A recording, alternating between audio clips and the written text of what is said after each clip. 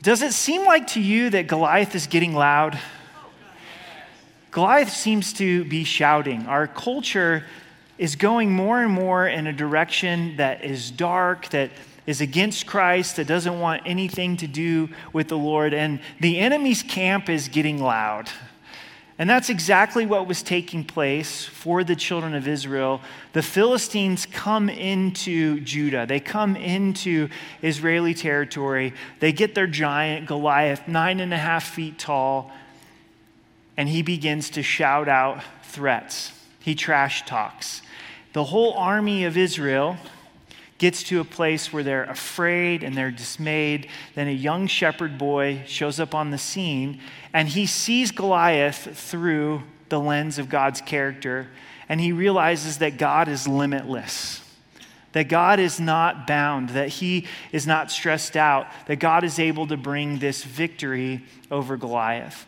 I think there's two applications for us. There's this application of what we're seeing in culture, where Goliath seems to be shouting and how we can respond like David, but also the giants that we face in our own lives that can tend to cause us to be in a place of fear and be dismayed. We're going to hit some highlights in this chapter as we go through, and I pray that it would really speak to you. I pray tonight that it would stir us, that it would stir us to trust God, that it would stir us to not run away from the Goliaths of today, but for God's glory to run towards them. So let's look in verse 1. Now the Philistines gathered their armies together to battle, and were gathered at Soko, which belongs to Judah.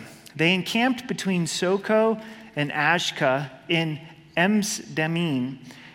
And Saul and the men of Israel were gathered together, and they camped in the valley of Elah and drew up in battle array against the Philistines. The Philistines stood on a mountain on one side, and Israel stood on a mountain on the other, with the valley between them. Israel did not ask for this. Israel was not looking for this conflict, but the conflict came to them. The Philistines want to invade. Goliath wants to come in. And in a lot of ways, as Christians, we're not looking for conflict. I'm not looking for conflict. I don't enjoy conflict. But there's conflict that's coming to us as believers because the enemy wants to come into the territory of the people of God. The enemy wants to come into our culture and into our society and to try to convince people of a biblical or a worldview that's contrary to biblical values. The Valley of Elah is a really interesting place. You can visit it in Israel.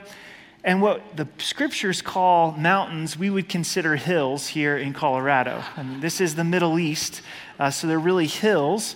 But you have the Philistines on one side and the children of Israel on the other, and the Valley of Elah in between. And what happens then is here comes Goliath. And he is their champion. And Goliath is described, his physical description, his armor is described. But let's jump down to his trash talking in verse 8. Then he stood and cried out to the armies of Israel and said to them, "Why have you come out to line up for battle? Am I not a Philistine, and you the servants of Saul? Choose a man for yourself and let him come down to me. If he's able to fight with me and kill me, then we will be your servants. But if I prevail against him and kill him, then you shall be our servants and serve us." And the Philistines said, "I defy the armies of Israel this day. Give me a man that we may fight together." When Saul and all of Israel heard these words of the Philistine, they were dismayed and greatly afraid. Here comes Goliath. A little later in the chapter, it says that Goliath has been doing this for 40 days, day and night. He starts every day coming out, trash talking the children of Israel. Send me your champion. We'll have the ultimate fight here. Winner takes all. If I win, you guys are our slaves. If I lose, vice versa. And what's the response of the people of God is that they were dismayed and greatly afraid. Not just a little bit afraid, but greatly afraid and dismayed. What is Goliath saying today? What's the enemy's champion saying today? What's Satan's camp saying today? Well, one is, that you cannot talk about biblical sexuality. If you talk about marriage being between a man and a woman and a commitment to be made between a man and a woman, then you must be silenced, and that's not allowed in society any longer. That's what Satan wants us to think. And we can tend to respond and go, well, man, I'm afraid and greatly dismayed because it is not the cultural view that marriage is between a man and a woman, that there is actual male and female, that God has created us male and female. So that's one of the ways the enemy's really shouting, trying to silence God's view on biblical sexuality. Another way that the enemy is really shouting is when it comes to the issue of life. God is pro-life because he's the designer of life. We're made in God's image. The disciples, right around this time of year, asked Jesus if they needed to pay taxes. Do you ask the Lord that every year about this time? Like, God, do we have to pay taxes? And what's Christ's response? He gets a coin and he says, well, what's on this coin? They say the image of Caesar. And he says, give unto Caesar the things that are Caesar's, but give unto God the things that are God's.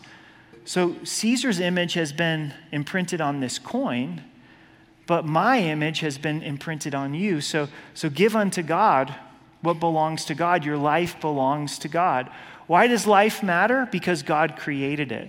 Life begins in the womb. It begins at conception, and life matters at every stage, all the way up to natural death. So to speak about life, well, the enemy wants to silence that. Goliath in his camp is saying, hey, you can't speak about life. I've talked with believers that for simply sharing their view on life, all of a sudden now they don't have a relationship with a son or with a daughter. Because look, you believe in pro-life, then that's such a negative position, we can't even begin to be in relationship. And so we fear these things and we think, well, I've got to shy away from this message of being pro-life. The gospel's trying to be silenced. Goliath wants to silence the gospel. Well, what's the gospel? That Jesus died for our sins and that he rose again. Jesus said that he's the only way to the Father. That's not a popular message to be declared. So Goliath's out there, and culture's dark, and if we're not careful, do you know where we're going to drift to? Is we're going to drift to fear and also being dismayed. Flying back from Southern California, I was on the plane and talking with the lady sitting next to me, and it turns out she was from Oregon, and I was born and raised in Oregon. So we started talking about what's going on politically in Oregon, and I started getting fired up on the plane. You know, it's like, man, this just breaks my heart. This is a place that I love, and it's completely gone in a direction that's against God's heart and God's law. And the lady sitting next to me was a believer, and we're both kind of getting fired up and dismayed and fearful. And then she's like, but we know how it ends. We know how the book of Revelation ends with Christ returning, and she's been doing an in-depth study on the book of Revelation. But have you noticed that the direction of conversation with believers tends to go to a place of fear and being dismayed because of what's taking place in culture? And that's what was happening with the whole army of the children of Israel. For 40 days, these guys are looking around at each other going, man, he's really big. I mean, have you seen his armor? Look at the size of his biceps. Like, he could crush me in his biceps. You going to go fight him? No, I'm not going to go fight him. And Saul's afraid, and everybody's afraid, and the people of God are afraid. And that's not where God wants us to be. And it may be these cultural issues that are causing you to be afraid, or it may be something that's a lot more personal in your life. It's a challenge in your marriage. It's a challenge with one of your kids. It's inflation. The Fed's raised interest rates again today, the 8th time since March, and they hinted of more hikes to come. You go to the grocery store and you're like, never knew eggs were a luxury, right? And it can start to get you to this place of fear and being dismayed. Whatever it is, whether it's cultural or it's personal, am I seeing this Goliath that I'm facing through the character of God, that God is limitless. And this is where we see David come on to the scene. So let's jump down to verse 17, where Jesse gives David some instructions. Then Jesse said to his son David, "Take now for your brothers an ephah of this dried grain and these 10 loaves, and run to your brothers at the camp and carry these 10 cheeses to the captain of their 1,000, and see how your brothers fare and bring back news of them."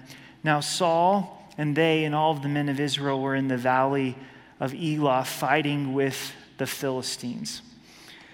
He has 3 older brothers that are fighting in this battle.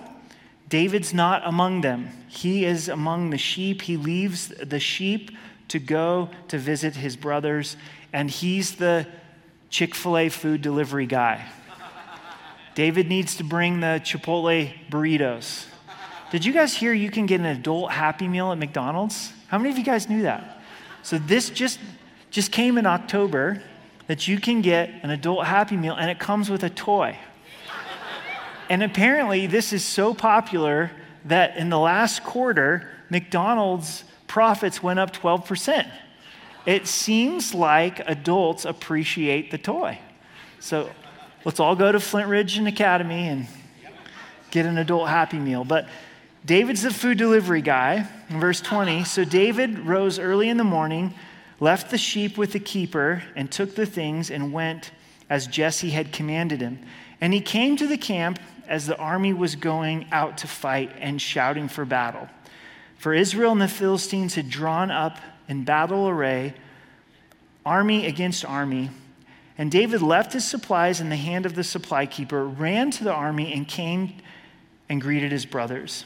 Then as he talked with them, there was the champion, the Philistine of Gath, Goliath by name, coming out from the armies of the Philistines, and he spoke according to the same words. So David heard them, and all of the men of Israel, when they saw the man, fled from him and were dreadfully afraid. So David's now taking in this whole scene. He hears Goliath come out with his threats, and he just watches the army's reaction. He watches the people of God be dreadfully afraid. So the men of Israel said, "Have you seen this man who has come?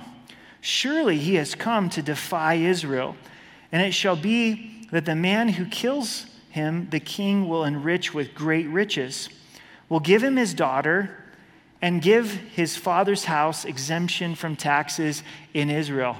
Come on, that's an incentive right there, right?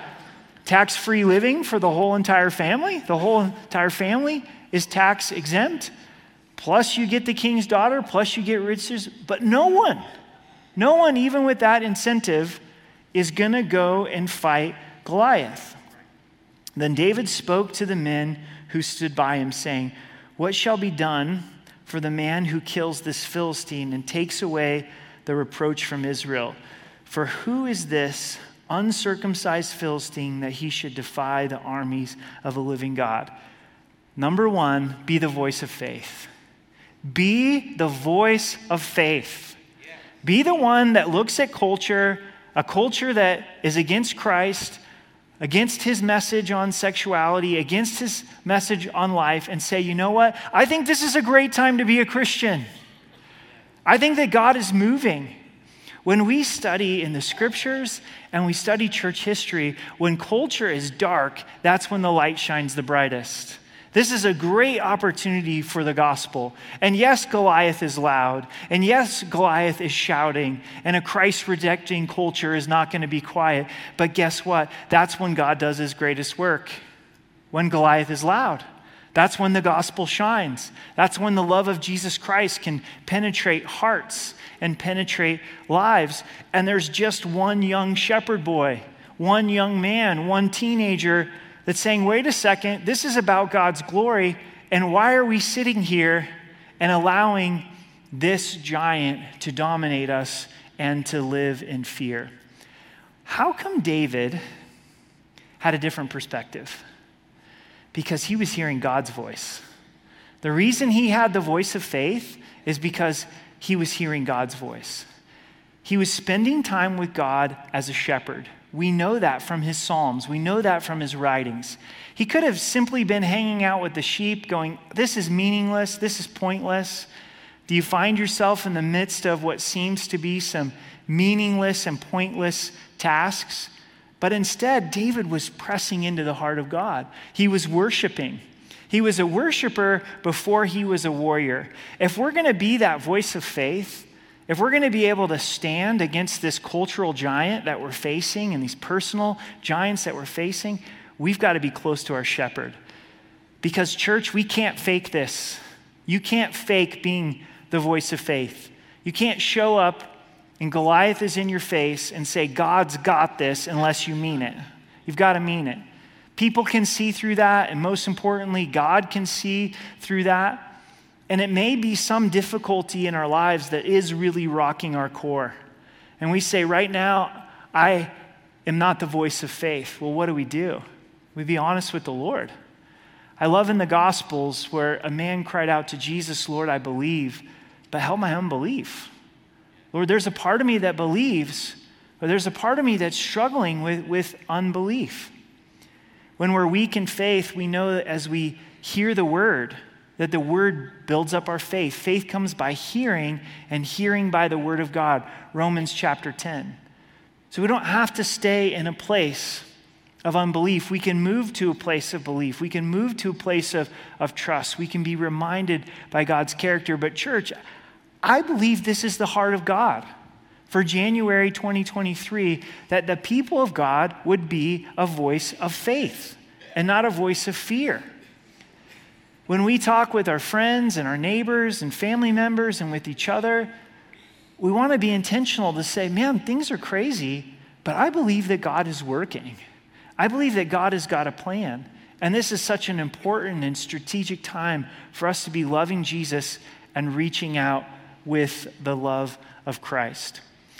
What happens from here is his older brother ridicules him.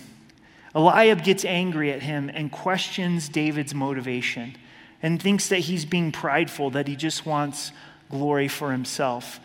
Be warned, if you're trusting God in the face of giants, you will have those that ridicule you, and it'll probably be believers.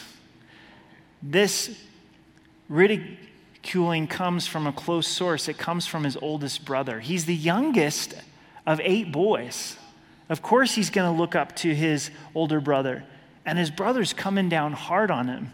Maybe you've experienced this. Have you said, I'm going to trust the Lord, and someone that you look up to then begins to ridicule you for trusting the Lord.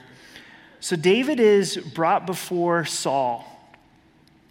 And David remembers and he rehearses of how God had delivered the lion and the bear. Let's pick up in verse 34. He's now speaking to Saul. But David said to Saul, your servant used to keep his father's sheep, and when a lion or a bear came and took a lamb out of the flock, I went out after it and struck it and delivered it, the lamb, from its mouth. And when it arose against me, I caught it by the beard and struck and killed it. Your servant has killed both lion and bear, and this uncircumcised Philistine will be like one of them, seeing he has defied the armies of the living God. Moreover, David said, the Lord who delivered me from the paw of the lion and the paw of the bear, he will deliver me from the hand of the Philistine. And Saul said to David, go, and the Lord be with you. Saul and David weren't strangers. Saul had called on David for David to come and to play the harp before Saul. So he'd spend time with Saul, then go back to the sheep. So he was familiar with David, and he gives David the permission to go and face Goliath. Now, verse 38, so Saul clothed David with his armor and put on a bronze helmet on his head. He also clothed him with a cloak of mail. David fastened his sword to his armor and tried to walk, for he had not tested them. And David said to Saul, I cannot walk with these, for I have not tested them. So David took them off. Facing Goliath, first we have to be the voice of faith. And second is we've got to own our weapons. Own your weapons. David could have easily thought, I have to go and fight Goliath with Saul's armor and Saul's sword. It would only make sense. Goliath is armored, but he hasn't tested them. It's not what he's familiar with. It's not really what he is gifted in. During his time as a shepherd, can't you just picture him as a young boy growing into a teen? Not a lot's happening with the sheep, and he's just practicing. Some target practice over and over and over and over again. God was equipping him. You think you're in the midst of a meaningless task and meaningless season of life, you're getting to know the shepherd, and God's developing skills that are going to be used to face the Goliath. What if he would have went to Saul's armor? It doesn't even seem to fit. He hadn't tested it. It wasn't familiar. What is it that God has uniquely called and gifted you in? Use that to the glory of God. Don't try to be somebody else. Don't try to take on Saul's sword, his armor.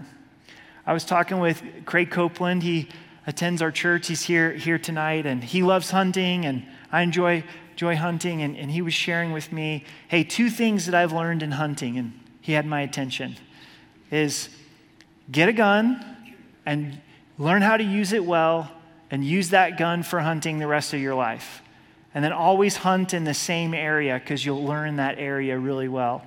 And Craig hunts with a .30-06 that he got almost 40 years ago. Do you think Craig knows how to use that .30-06? He's tested it, right? He's not going out and buying a new gun every other year. He's like, I know this gun, and I'm going to use it well, right? And that's the idea here. Well, what has God equipped me with? What's my sling? What's my stone? You know, some of you, it's the gift of helps. It's how you're really wired. You want to help people. Use that to the glory of God. Some of you are mercy driven. You use that to the glory of God. Some of you are great at finances. Use that. That's your sling and your stone. Use it to the glory of God. Some of you are great at mechanics. What is it? How has God wired you? And a lot of times we look at someone like Saul and we go, I got to be like Saul. In order for me to be used by the Lord, I've got to take on his weapons. No, what is it that God has gifted you? You've been strategically placed where God wants you to be, so be comfortable in your own skin. Be comfortable how God has designed you. You're going to be really good at being you, but you're not going to be so good at copying someone else, right? That's not going to succeed. It's not going to work. And so David uses a lot of great wisdom to own his weapons and use them for the glory of God.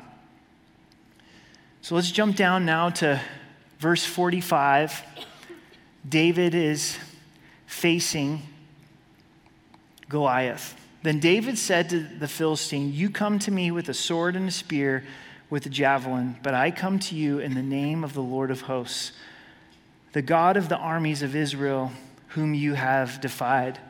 This day the Lord will deliver you into my hand, and I will strike you and take your head from you. And this day I will give the carcass of the camp of the Philistine of the birds of the air and the wild beasts of the earth, that all the earth may know that there is a God in Israel. Then all of the assembly shall know that the Lord does not save with sword or spear, for the battle is the Lord's, and he will give you into our hands. Third lesson from David here in facing Goliath is don't play small. Don't play small. David comes and he runs. Earlier in the text, it tells us he runs towards Goliath. And Goliath is breathing these threats down his neck. And David says, this isn't an issue between you and me.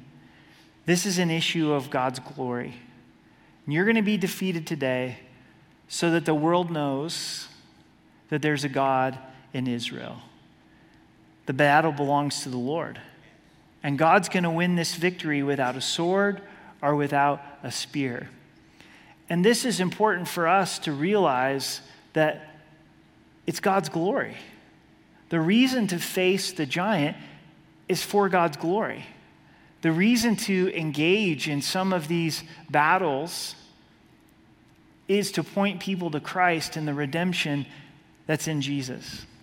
Wouldn't that be a wonderful turn of events in Colorado Springs, in Colorado, in the United States of America, if God's glory was seen, revealed through the cross of Jesus Christ? What if we as believers said, you know what? I'm not going to be worried first and foremost about my comforts. I'm not going to allow myself to be shut up in my home in fear and being dismayed. I'm going to enter into this culture, enter into this conversation, be involved in the lives of unbelievers, talk about things that are important to God's heart for the purpose of pointing to the gospel, because I want people to know God's glory. The battle belongs to the Lord. I was at a conference, August, September timeframe. One of the speakers at the very end, he was just wrapping up. He made this one comment. He says, God's not glorified when you play small. And I believe what he meant by that is it would have been easy for David to go, you know, who am I to go out there and fight Goliath? I'm the youngest of 8 brothers. I'm just a shepherd. There's all of these men here who are well-trained warriors. I have no place being here. To essentially believe what his older brother Eliab is telling him, right? It's not that David was the strongest. It's not that David was the best candidate to go and take Goliath. He was the one that had the trust in God and knows that God can work through weakness. We can always find a reason of why we don't need to step up in faith and face the Goliath that's taking place. I can't do it. I don't have the time. I don't have the experience. I don't have the education. But notice how many times we're saying, I don't. I. David's not saying I. He's saying the Lord, the Lord, the Lord. Why do you love your teenage kids and talk with them about things like pornography and God's design for sex? Because that's a giant that's destroying their lives. And you do it for the glory of God. You enter into those conversations and say, hey, we're going to take a look at this cultural giant and trust that God is going to do a work. Why do you fight for your marriage and pray over your spouse? It's for God's glory. God's glorified in a marriage that lasts, in a marriage that points to Christ and the church. Why do we be a voice for the unborn? Why do we be a voice for biblical sexuality? Hopefully because it points people to God's design, to the abundant life. It points people to the gospel. But when we put our hands in our pockets and put our baseball cap on and go, man, I'm a lousy Christian. I don't know my Bible like I should. I've never been to Bible college. I haven't been to seminary. I can't do this. I can't do that. You're playing small. That's it. The whole army of Israel is playing small. Saul's playing small, and it's comfortable. And everybody gripes and moans about how afraid they are and how terrible it is, and this is the worst it's ever going to be. And David's like, you know what? I'm not playing small. For God's glory. I believe that God can do this work. So there may be things inside of your heart and your mind that God's been stirring for a while, but for some reason you've talked yourself out of it. And if it's of the Lord, step out in faith and see what God could do. See how God would raise up Davids in this generation and this time.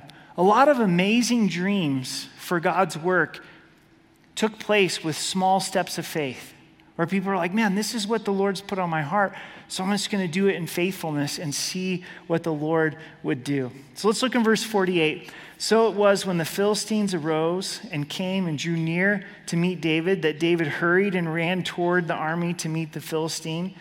Then David put his hand in his bag and took out a stone, and he slung it and struck the Philistine in his forehead, bullseye, so that the stone sank into his forehead. So he was able to launch this stone with some force, and he fell on his face to the earth. Timber. The taller they stand, the harder they fall. So David prevailed over the Philistine with a sling and a stone and struck the Philistine and killed him. But there was no sword in the hand of David. Therefore David ran and stood over the Philistine, took his sword and drew it out of his sheath and killed him and cut off his head with it. And the rest of the chapter, you've got David walking around with Goliath's head as a trophy of God's glory. So here's the fourth point. With a limitless God, you need to sling it. You need to sling it. David took that stone and he slung it right at the head of Goliath. Bullseye. God wins the victory. God gets the glory. And you're saying, well, what do I have to sling? Our weapons are not physical. I want you to hear that. We don't take up arms for the glory of God. Our weapons are spiritual, and our greatest weapon is the testimony of God, and that's Jesus Christ and him crucified. We're not angry at a culture that doesn't know Jesus. The reason that they're in darkness is because they don't know Christ. We should have a love for them and a longing for them to know Jesus, that Jesus died for them and rose again, and that Jesus forgives them of their sin and has the power to transform them, just like he's done in our lives. In humility, understanding that Christ has forgiven our sin. But God has entrusted to us the gospel, and we want to sling it. We want to share it. In faith, to believe that God can take a heart of someone that doesn't know Christ as their Savior and turn them to Christ. That's our commitment as a church here at Rocky Mountain Calvary, is we want to share the gospel. You've probably noticed at the end of our services, we take a few minutes to proclaim the gospel. And I'll admit, there's sometimes like on a Saturday night in my heart, I'm like, oh, I think everybody's saved in here. You know, it's the Saturday night crew. I'll share the gospel. And then 4 or 5 people get saved, and I go home saying, Lord, forgive me. You know, forgive my heart of unbelief. There's power in the gospel. I want you to know this. If this is your home church, you can bring people to here, to Rocky Mountain Calvary, and know that they're going to hear the gospel. Because this is our job, to proclaim the good news of Jesus Christ and him crucified. But some people aren't going to come to church. We've got to go to them. And as we go to them in love, in relationship, but also in truth, to be able to proclaim the gospel. And that's the hope for our culture. That's the hope for our world today, is Jesus Christ and him crucified. Is there people that have never heard that Jesus loves you, that he died for you, that he rose again, that you're a sinner, and as you turn from sin and trust Christ, that you're saved, you're born again, you're forgiven. And we get to take that to them. We get to share that with them. And we're seeing God move through the power of the gospel. We're seeing people come to know Christ as their Savior and trust him and be brought from darkness to life. And that's what it's all about. So take the gospel and sling it. You got to proclaim it. You got to share it. We've got to speak it. Paul said, I'm not ashamed of the gospel because it's the power of God unto salvation. Jesus calls us and says, go and make disciples of all nations, preaching the gospel, preaching the good news, and lo, I'm with you always till the end of the age. And I don't know about you, but I get nervous sharing the gospel with unbelievers one-on-one. In a setting like this, I have the mic, right? But one-on-one, you're risking personal rejection. You're risking relationship. But there's power in the gospel. Don't be ashamed of the gospel. Share and declare the gospel. And I think that's, church, that's the practical application for us. Yes, Goliath is loud. Yes, the enemy's camp is shouting, and the enemy's camp is encroaching. And we're going to respond in one of two ways. We're either going to respond in being fearful and being dismayed, or we're going to respond in trusting God and seeing this through the lens of God's character, that God is limitless, and in the midst of chaos, that God is wanting to bring people to himself and saying, okay, Lord, I'm entering into your mission. I want to love sinners. I want to proclaim the gospel to them. Jesus came to seek and to save the lost. That's what the Gospel of Luke is all about. And then life gets really exciting. Wouldn't it be a wonderful testimony by God's grace of Rocky Mountain Calvary, if we became that voice of faith in this chaotic time. If we as a church family said, you know what? We're not going to be fearful. We're not going to be dismayed. We're going to be in a place of trusting God and trusting that God wants to reveal his glory in the midst of these very difficult times. And then begin to look for opportunities to step out in faith and to share the gospel, to sling the gospel, to sling the stone of the resurrection and see what Christ would do in people's lives. I hope you're encouraged. God is on the move. He's bringing people to himself. He's stirring hearts. He's stirring our hearts as believers. And then for where it applies to us personally, when things are difficult and the enemy's shouting, Goliath is shouting, it's very easy to get discouraged. And maybe you're in a place where you're facing a situation where you're like, there's just no way out. There's no way forward. I don't see a solution. All I hear day and night is the shouting of Goliath. Is get along with the Lord and remember the power and the majesty of God, that he is the one who reigns, and say, okay, Lord, please change my perspective. I'm seeing this situation through my limits. Help me to see it through your limitless character. Would you stand with me? And I'd like to read to you Isaiah 40 as we close, that just speaks of God's power and speaks of his majesty, and we'll enter into communion together.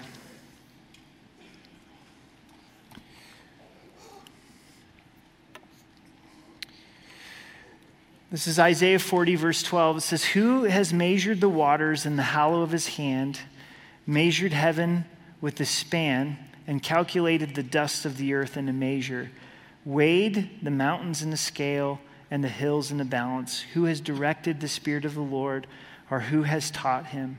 With whom did God take counsel, and who instructed him and taught him in the path of justice? Who taught him knowledge? Who showed him the way of understanding? Behold, the nations are a drop in the bucket and are as counted as a small dust on the scales. Look, he lifts up the isles and the very little thing, and Lebanon is not sufficient to burn, nor is its beast sufficient for a burnt offering. All nations are before him as nothing, and they are counted by him less than nothing and worthless. To whom then will you liken God? Or what likeness will you compare to him? The workman molds an image, the goldsmith overspreads it with gold, and the silversmith casts silver in chains. Whoever is too impoverished for such a contribution, choose a tree that will not rot.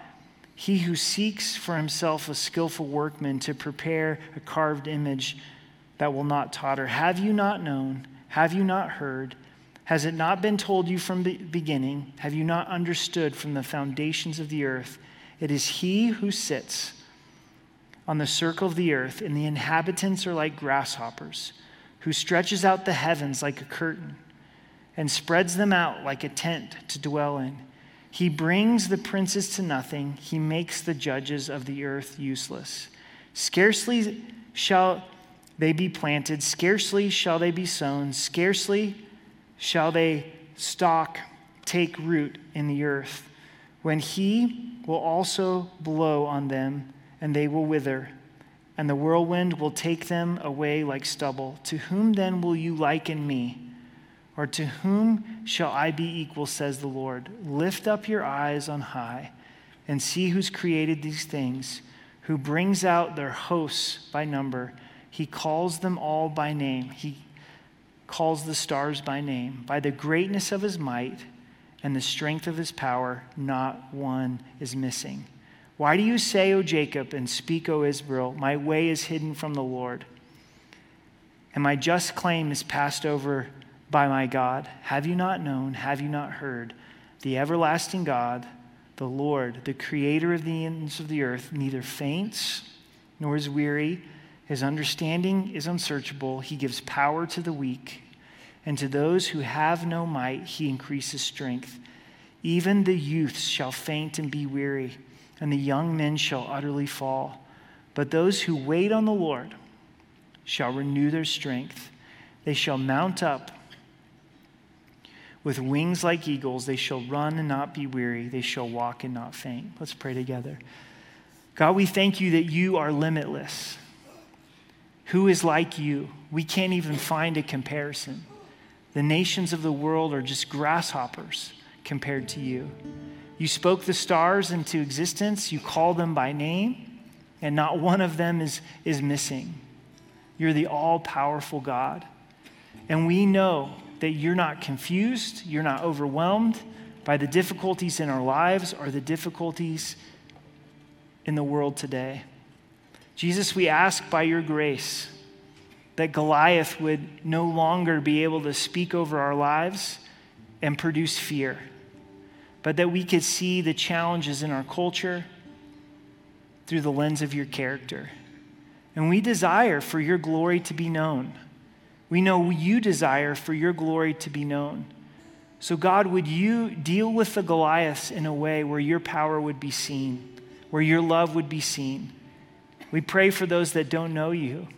Lord, whether it's here tonight or opportunities that we're going to have to share this week, that they would come into that saving relationship with you, Jesus. So we love you in Jesus' name. Amen.